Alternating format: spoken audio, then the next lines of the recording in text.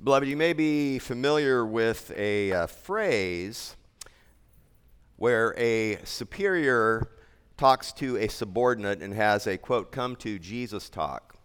I've never really come to a conclusion whether or not I'm entirely comfortable with that. It is based on the truth of the significance and the weight of coming to Jesus. The idea in the way in which it was used or is used is that basically the subordinate needs to have a attitude change or a behavior change. Could be with a employer and an employee, could be a teacher and a student, a coach and a player, could be a commander and a soldier.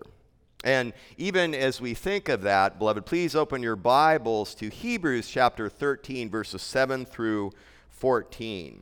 What we have here as we're closing out this magnificent epistle, this wonderful letter, this sermonic epistle, we have the author giving his final exhortations, his final words of wisdom. There are some matters that must be dealt with, final orders of business to be attended to. Or extending the illustration from before, a commander giving his final charge to his troops. This was a word that the original audience needed to hear then, and it is certainly a word that you and I need to hear today as well.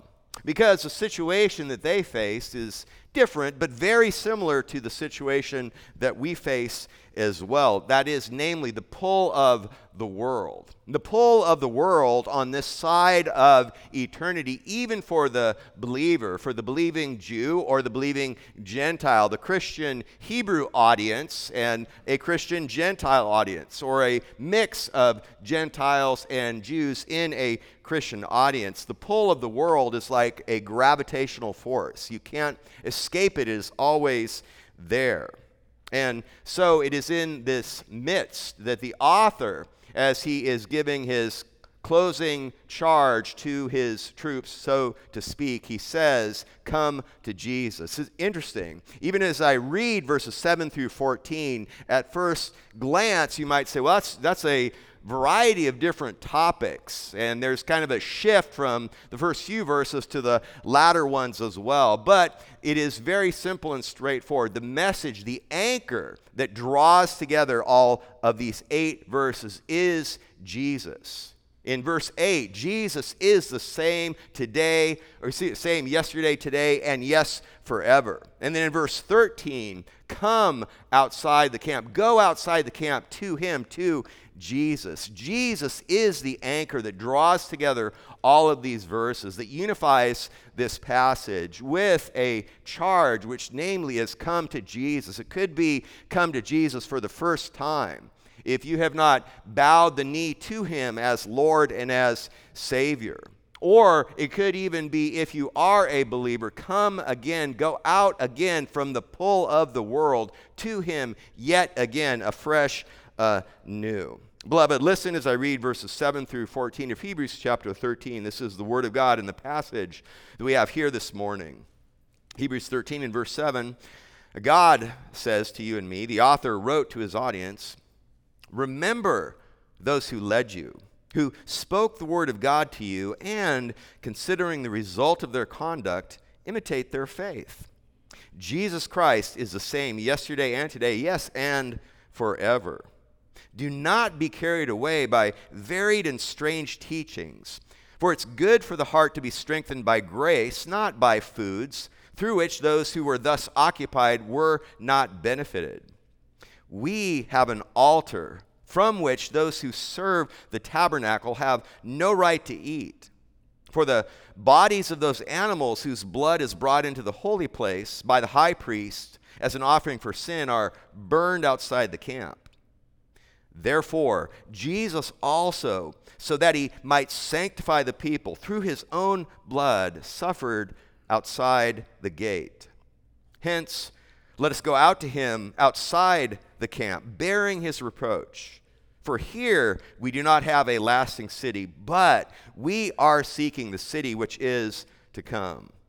This is the word of God, beloved, that has been read in your hearing. Please attend to it as such.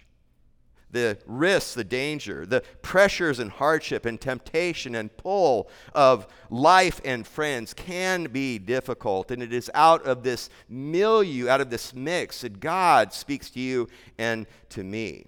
Jesus, beloved, is the anchor of our hope. He is the anchor of this passage. He is immutable, he's unchanging, and he is exclusive. And that's really would be kind of a twofold outline of these verses. The exhortation from God to you and to me is to stay strong, finish well, come out of the camp of the world and go out to Jesus again, perhaps for the first time, or go out again. First, we see in verses 7 through 9 is a reminder that he is immutable. He is our Savior. Your Savior is unchanging. Come within the veil to him, outside of the camp. This is, verse 8, a mighty Christ-centered verse. This mighty Christ-centered declaration, almost an exclamation that you see in verse 8, is surrounded by two exhortations. It's surrounded by a reminder in verse 7 and a warning in verse 9. So we'll take this as the verses come. First, the reminder that we see in verse 7. The text begins, you see the word there, remember. And this is not a suggestion. This is not a good idea. This is a command. Remember. It's the same kind of call to recall, a call to remember that Jesus gave. For example, John 15, verse 20, in his upper room discourse, he told his disciples, remember the word that I said to you. Or John in Revelation 3:3, John in his vision records the words of Jesus, the risen Jesus, Revelation 3:3, remember what you've received and heard. Paul told Timothy in Paul's closing letter, 2 Timothy 2, verse 8, Paul exhorted, encouraged Timothy, remember Jesus Christ risen from the dead. So remember the word, remember Jesus. What's interesting here, look at the verse again. The author of Hebrews here says, remember those who led you. Remember those who went before you. Remember those who guided you.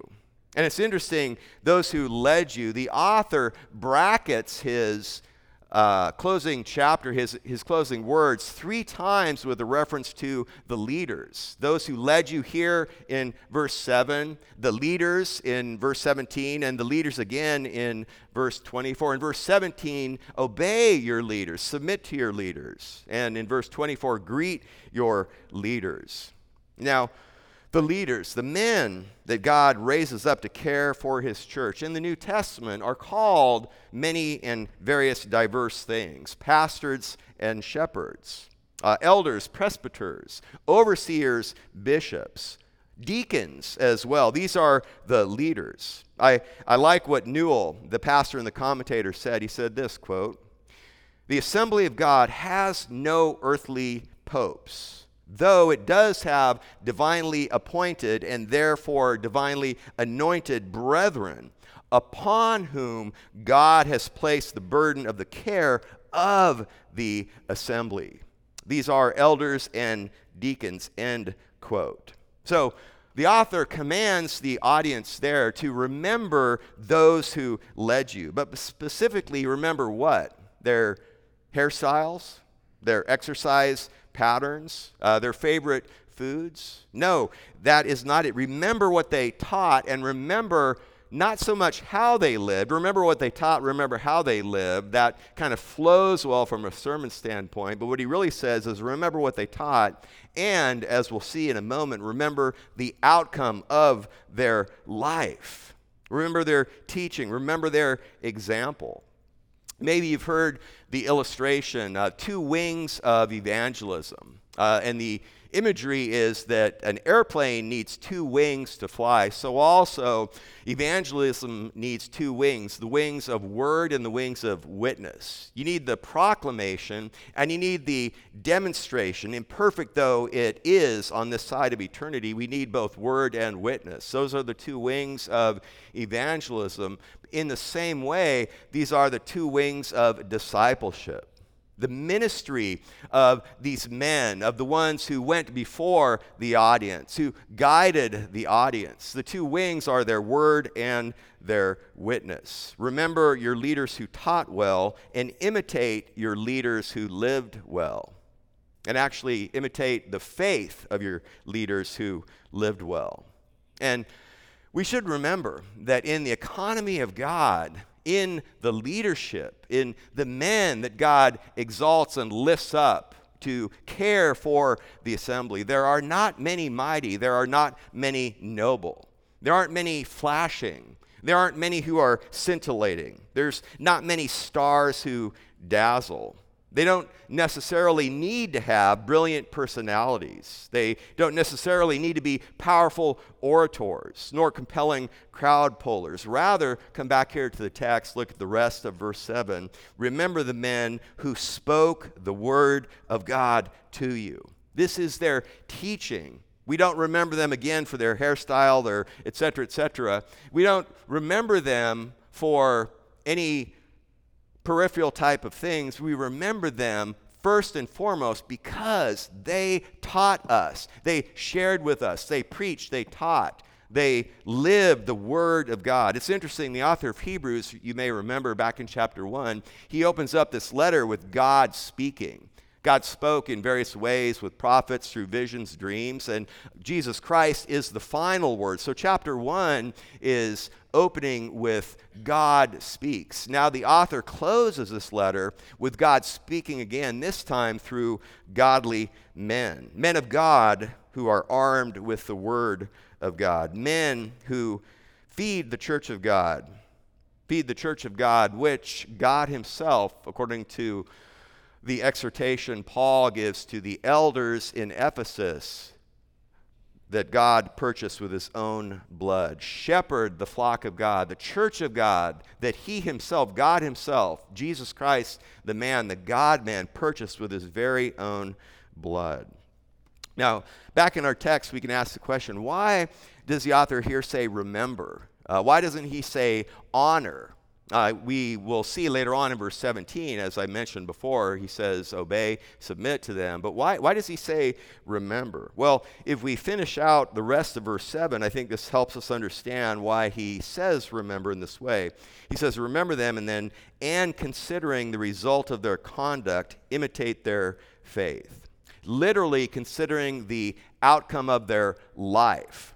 So when he says remember them, and then the literal understanding of this phraseology, it's very probable that he's talking about leaders who are no longer with them. He's talking about men who perhaps helped found this congregation, this church of these Hebrew Jewish Christians who have gone home to be with the Lord, perhaps through martyrdom or perhaps through normal causes. He's saying, remember the men who were faithful to the end. Remember those who left behind a steadfast example. Men who ran the race unwavering to the end, who ran through the tape. And if verse 7 is indeed a reference to those who have gone home to be with the Lord, the other two verses, verse 17 and 14, clearly are the living leaders of the congregation, which in those cases, when we get to there, the most immediate context is the leaders of the local church. But here, when he says, remember those who led you, and considering the result of their conduct, he is saying that we need to remember. We need to, in a sense, surround ourselves with reminders of greatness in the Lord. We have fellowship with one another. We can have fellowship with believers in other churches. We can listen to sermons online, good sermons, that is, all that type of thing. And we should read the works or listen to the words of dead men. Have communion with all the saints, both those living and those who are no longer with us, those who are now living eternally, perfectly in the Lord. And notice what he says at the end. The second exhortation, even here in this reminder, he says, imitate their faith. Similar to what Paul said, for example, Ephesians 5:1, be imitators of God as beloved children. Or you may remember 1 Corinthians 11:1, he told the immature church in Corinth, be imitators of me, even as I imitate Christ. And what the author here says is, notice what he does say, what he doesn't say. Paul said, imitate me. Here in Hebrews 13:7, the author doesn't say imitate them. What does he say? Look at it. He says imitate their faith. The point is, it's not a mechanical copying of actions and behavior, but an emulation of a steadfast faith that stood the test of time. And to be sure, their conduct, the behavior of godly men is part of the package of faith. But this is much more. It expands beyond this. This is the whole package. The way my beloved Margie used to say, this is the whole enchilada. This is an extension of what the author has already said back in chapter 6, verse 12. That you may be imitators of those who through faith and patience inherit the promises. Of course, in Hebrews 6:12, he's talking about all the godly cloud of witnesses, living and dead men and women that surround us. But here, there's a focus on the leaders that have gone before. Now, these leaders in that original church, they were just like the Apostle Paul. They weren't perfect. They were flawed. They were very much like the examples that we saw back in chapter 11 in the great Hall of Faith. Tremendous examples of men and women of faith who heard the Word of God, who believed the Word of God, who trusted the Word of God, who obeyed the Word of God, although very imperfectly. We remember that all the examples in Hebrews chapter 11, that God gives us the pictures of the heroes of the faith in Scripture, warts and all. So these leaders here, like the Apostle Paul and the godly men and women in chapter 11, aren't perfect, but they are worthy of emulation. More directly to the exact point, their faith is worthy of emulation. Again, surround yourself with reminders of greatness of godly saints gone by. So that is the reminder. Now we come to verse 8, which is this first anchor verse in this passage, where we come face to face with a strong declaration, where you come face to face with a strong declaration of your immutable, unchanging Savior. And this is in between the reminder and the warning. You may remember back in the first 3 verses of Hebrews chapter 13, God is there in a sense saying, commit yourself to God's people, to the brethren, and even to believers that you don't know who are strangers, and to believers who are prisoners. In verse 7 we just saw, he says, commit yourself to God's leaders. Now in verse 8, commit yourself to Christ. Commit yourself to the laity, commit yourself to the leaders, commit yourself ultimately, first and foremost, primarily to the Lord. Look at verse 8. Jesus Christ is the same yesterday and today and yes, forever.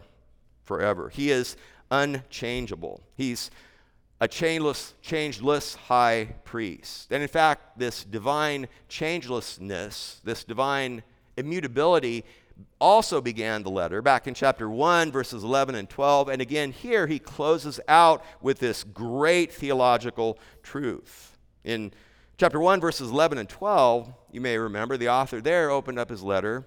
They all will become old as a garment. All of creation will become old as a garment, and as a mantle, you, God, will roll them up. As a garment, they will also be changed, but you are the same, and your years will not come to an end. Creation, the very creation, the heavens and the earth will be rolled up like an old garment, but his years will never come to an end, inasmuch as they never had a beginning. The Son, Jesus Christ, God himself, of course, was there in eternity past, and he will remain. He is constant. He is stable. Because he is stable, he is reliable, and he is trustworthy to eternity future. So, what's the relationship between these exhortations, between the reminder and the warning? What's the relationship between the exhortations and this declaration? Namely, he is always reliable because he's always unchangeable. He's the same yesterday when he was there in creation. He was the one doing the creating. Creation, his incarnation, his crucifixion. Today, his intercession which the author has brought before us in earlier chapters, that as our changeless high priest, he's interceding for us even now and forever at the great consummation of your faith and my faith, at our glorification, and the great consummation of the new heavens and the new earth. Again, the songs we were singing flow so well into this. We can think of it this way. Yesterday, he purchased your salvation. Today, he prays for your salvation. And yes, forever, tomorrow, he will perfect your salvation. When you put off the perishable and you put on the imperishable. He is the same yesterday and today, yes, and forever. This is, beloved, a unit of meaning in and of itself, a fantastic, brief, concise, Christological doxology that is well worth our attention, well worth our meditation, well worth our devotion.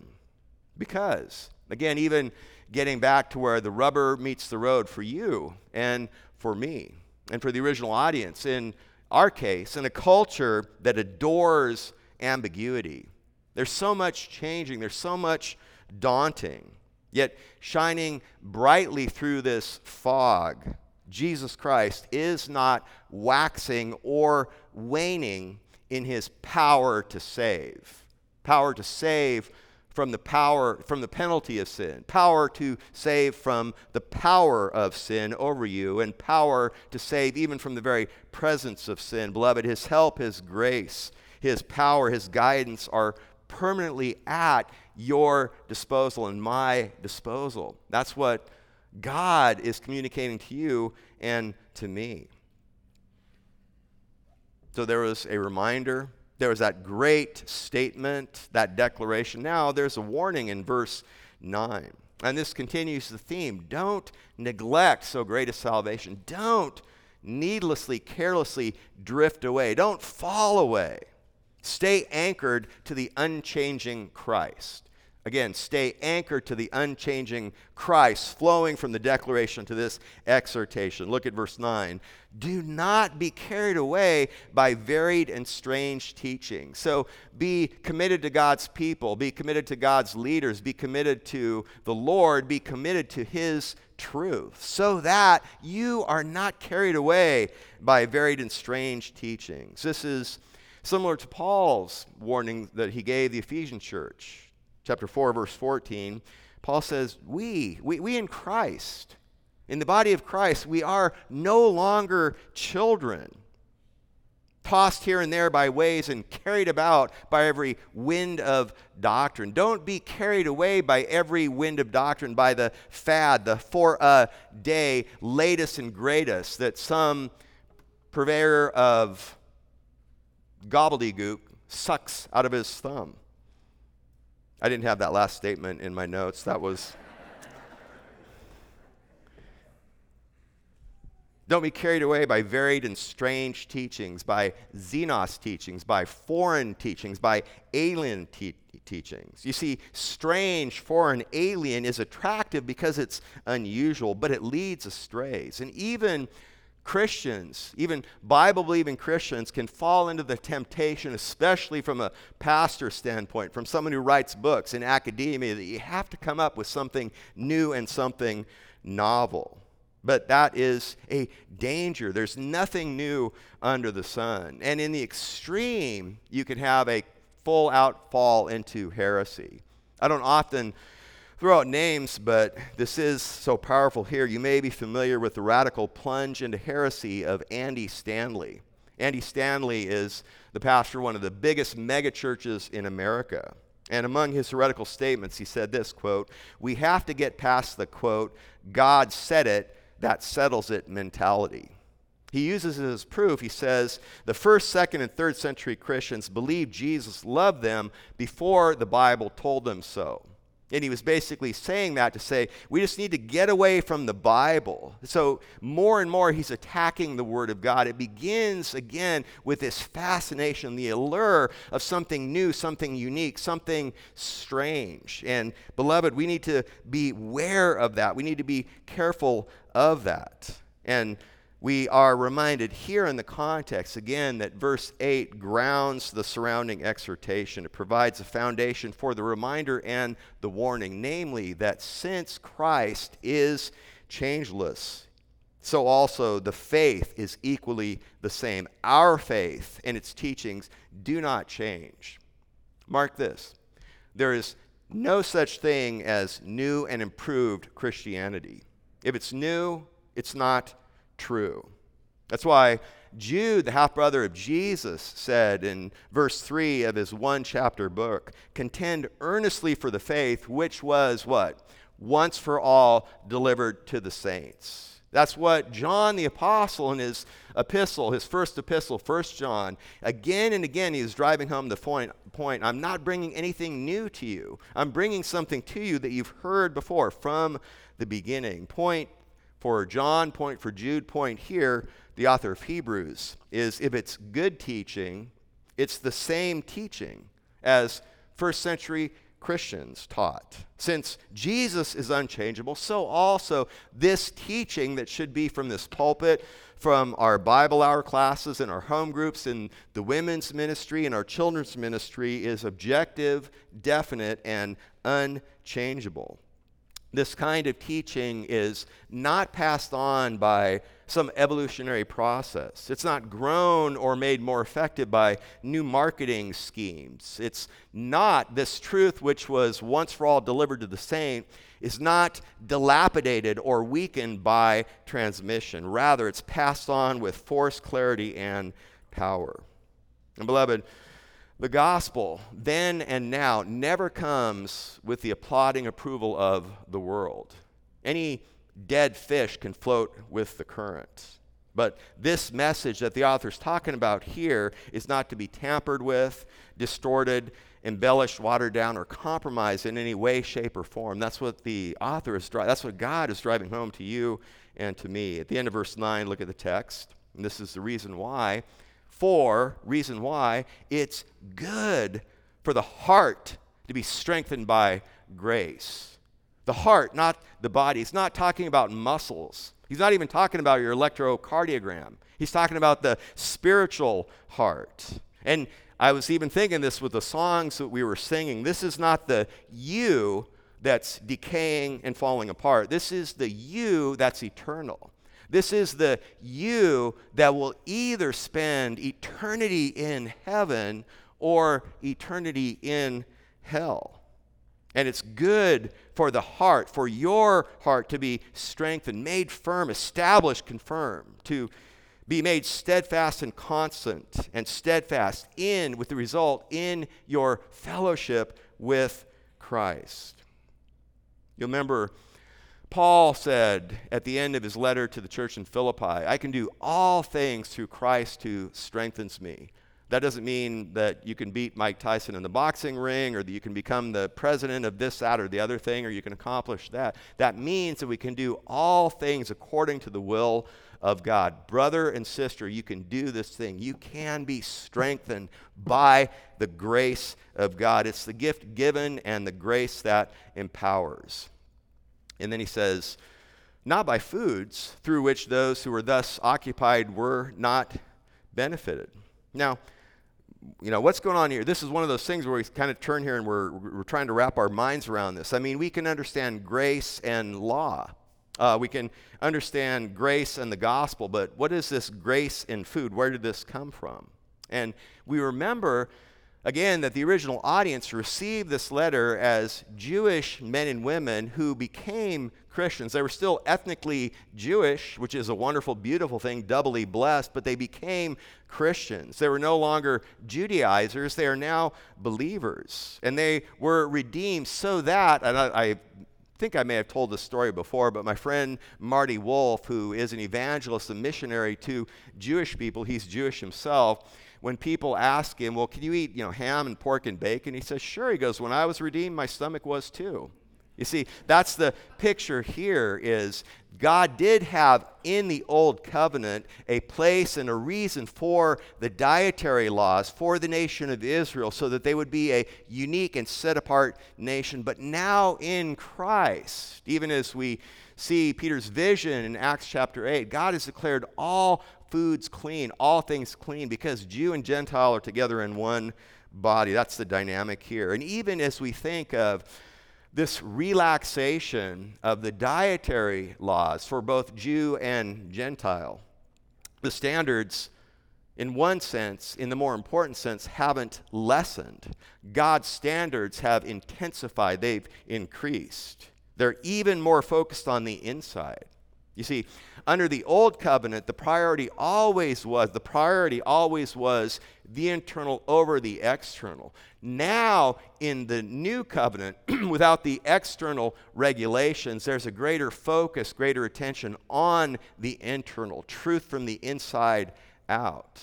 And by way of great application for all of us, adults, and we understand for our children, the greater the privilege, the greater the freedom, the greater the responsibility.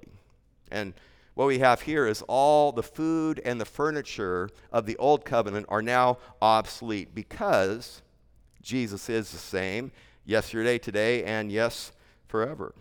And so we don't forget the greater and weightier things. We don't forget the teaching of Jesus. In John 4:34, Jesus said, "My food is to do the will of him who sent me and to accomplish his work." Beloved, the Word of God nourishes the church. The Word of God nourishes the Christian man, the Christian woman. And when the church is without this kind of teaching, as was first delivered to the saints, Christians will always go in this direction. They will be pulled back to the ways of the world, to their old religious thinking. And when a professing or even genuine Christian gets sucked into any kind of false teaching, there's a loss of joy, a loss of reward, and a loss of effectiveness. But when the Word of God is strong in the church, the faith will be strong, the people will be strong. It depends upon the Word of God, and it leads to Christ. It leads back to Christ, leads forward to Christ, leads always to Christ. One's drawn into false worship because he is first drawn away by false teaching. I like what John Huss, the pre-reformer martyr, said. He said, "Seek the truth, listen to the truth, teach the truth, love the truth, abide by the truth, and defend the truth." So, beloved, Jesus is immutable. He's unchanging. The second anchor of Jesus is he is exclusive. His way is exclusive. And we see this in verses 10 through 14. What the author is saying in this kind of final apex summary of the great contrast that has been the subject of the entire letter, of the absolute infinite superiority of Christ as the infinitely better mediator with the infinitely better sacrifice, the infinitely better high priest, the infinitely better covenant, the infinitely better even shaking as we've seen before. This is the final contrast between the old and the new. And this is where the author is saying, by way of exhortation in verse 13, separate yourself to Jesus. Separate yourself out once and again, finally and wholeheartedly from your old way of thinking, your old religious system, and sanctify yourself in Christ. And you see, the new covenant is more exclusive because it excludes from the inside out, not from the outside in. Because it's based on the internal, not the external. Because it's based on the spiritual, not the ceremonial. So at verse 10, he says, we have an altar. We have a figurative altar. We don't have a literal altar. We know that back in chapter 7, verse 13, the author has already told us that the one, he's speaking of Christ coming after this man of mystery, Melchizedek, the one concerning whom these things are spoken belongs to another tribe from which no one has officiated at the altar. No one has officiated at a literal altar. But what the author opens up verse 10 here is he says we have a symbolic altar. We have a figurative altar. Verse 10 continues. Look at what he says. From which those who serve the tabernacle have no right to eat, no authority to eat. So the Jewish leaders, the leaders of Israel who aren't Christian, who are still serving. Remember, the author wrote this before AD 70, before the destruction of the temple. So there were priests and a high priest that were still sacrificing at the temple, still obeying the food regulations of the old covenant. And if they're not in Christ, they have no authority, they have no right to eat, figuratively speaking, at this symbolic altar. They're not saved. They haven't tasted redemption. They haven't tasted forgiveness. They haven't tasted adoption into the family of God, by which they can cry out. They can go inside the very veil, into the very presence of God himself with confidence. They don't have that privilege. And then he gives an illustration again from the Old Covenant, from the Old Testament, verse 11. For the bodies of those animals whose blood is brought into the holy place by the high priest as an offering for sin are burned outside the camp.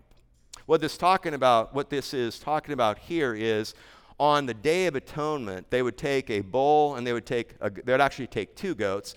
One of the goats would be a scapegoat that they would expel out into the wilderness, but they would take a bull and a goat, and they would slaughter it, and they would take the blood and pour it on the altar. And then, unlike some of the other sacrificial offerings where they would butcher and eat the meat, and some of the meat would go to the priests, on the Day of Atonement, the entire carcass, after the blood was drained of both the bull and the goat, would be burned outside the camp.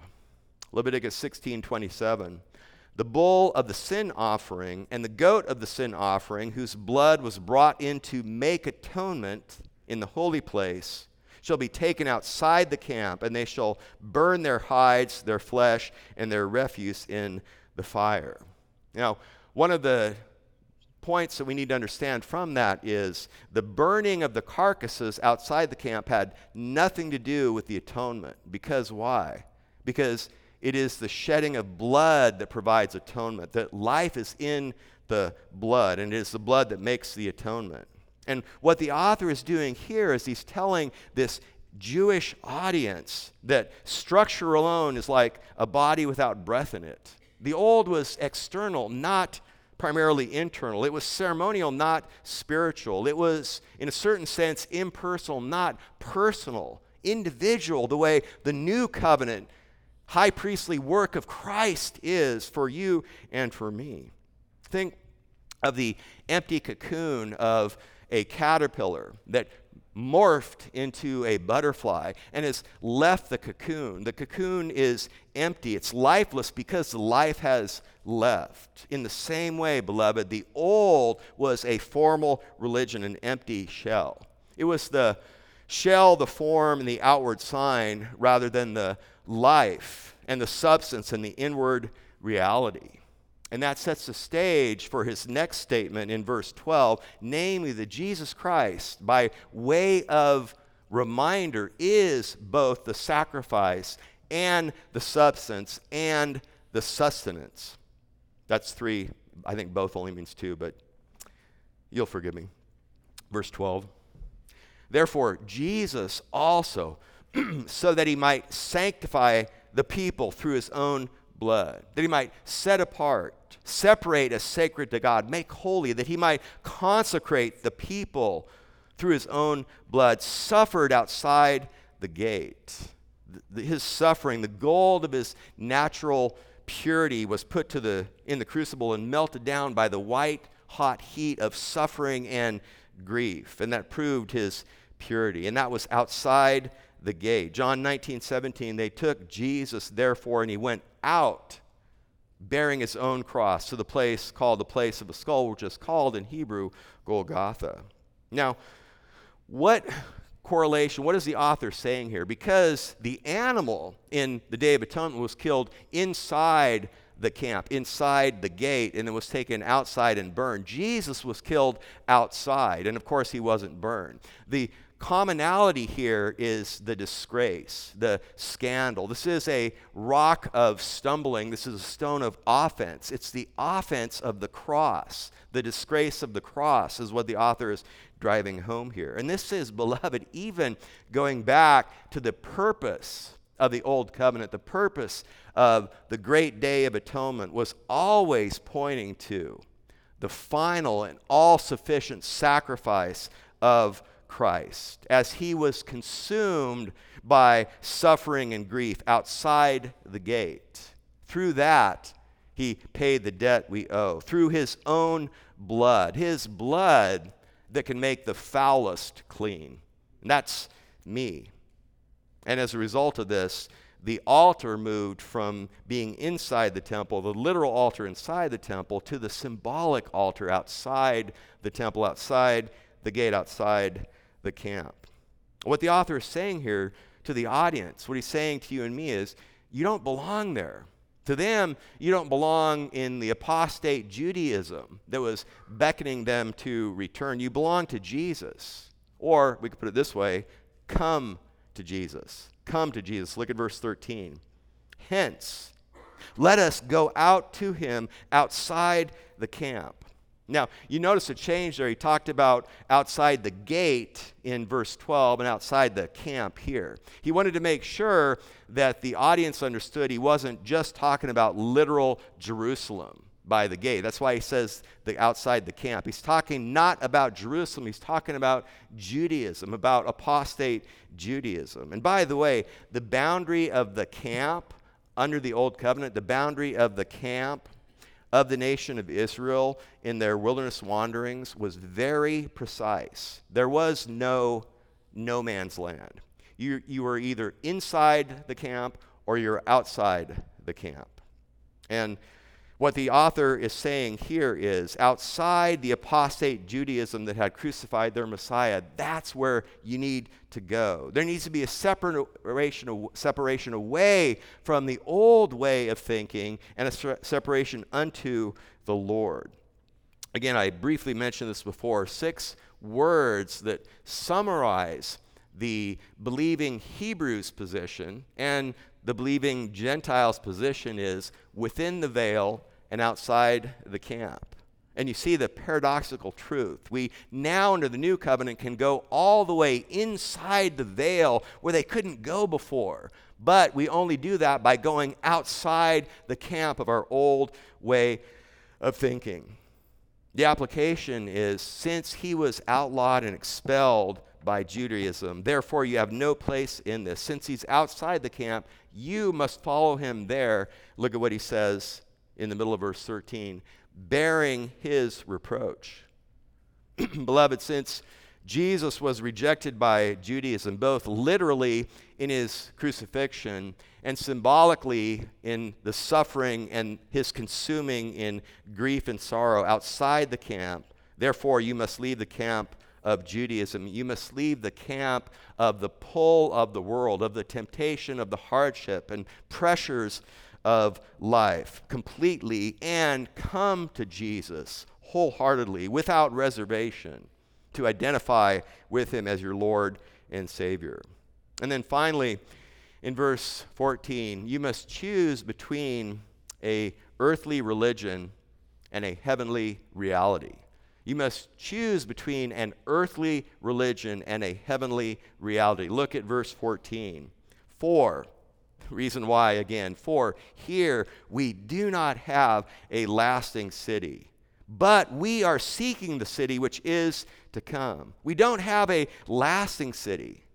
The old securities are insecure. The old order is about to crash. It's like the man who said, I spent my whole life climbing the corporate ladder only to find out the ladder was up against the wrong wall. Everything is passing and fading away. But this is the chronicle of despair of this present misery. But we are seeking the city which is to come, seeking a country of our own.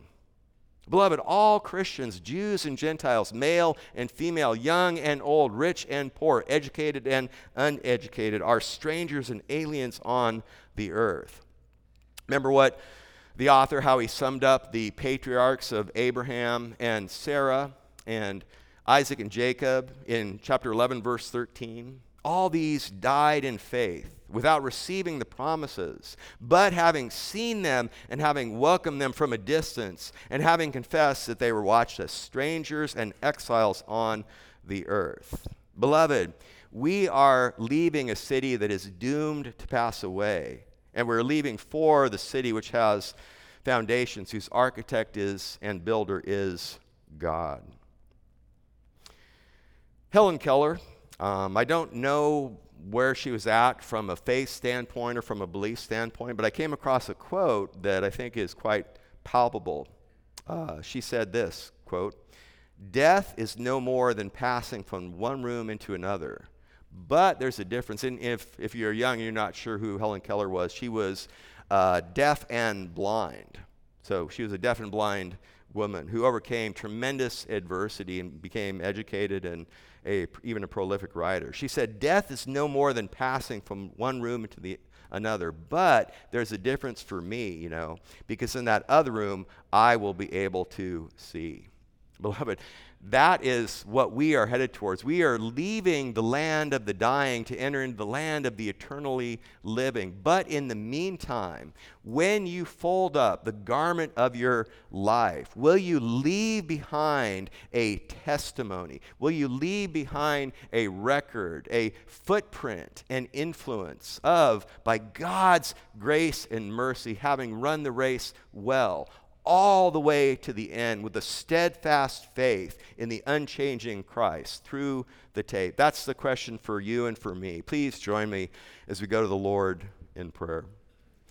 Lord God, we praise you and thank you. Lord, we thank you for your word. Thank you for our salvation. Thank you for opening our hearts and minds, Lord, to be able to understand the riches and the truth. Lord, thank you that it's the same truth because you're the same Savior. It's the same way of mediation between sinful men and women and you as a holy God. We thank you for the great work that you're doing in all of the churches, all of the Bible-believing churches, and in our beloved Santan Bible Church. Be glorified, Lord, in all that we do. And it's for your glory and for your honor, Lord Jesus, that we pray, that we sing, that we have fellowship, that we do all these things. Amen.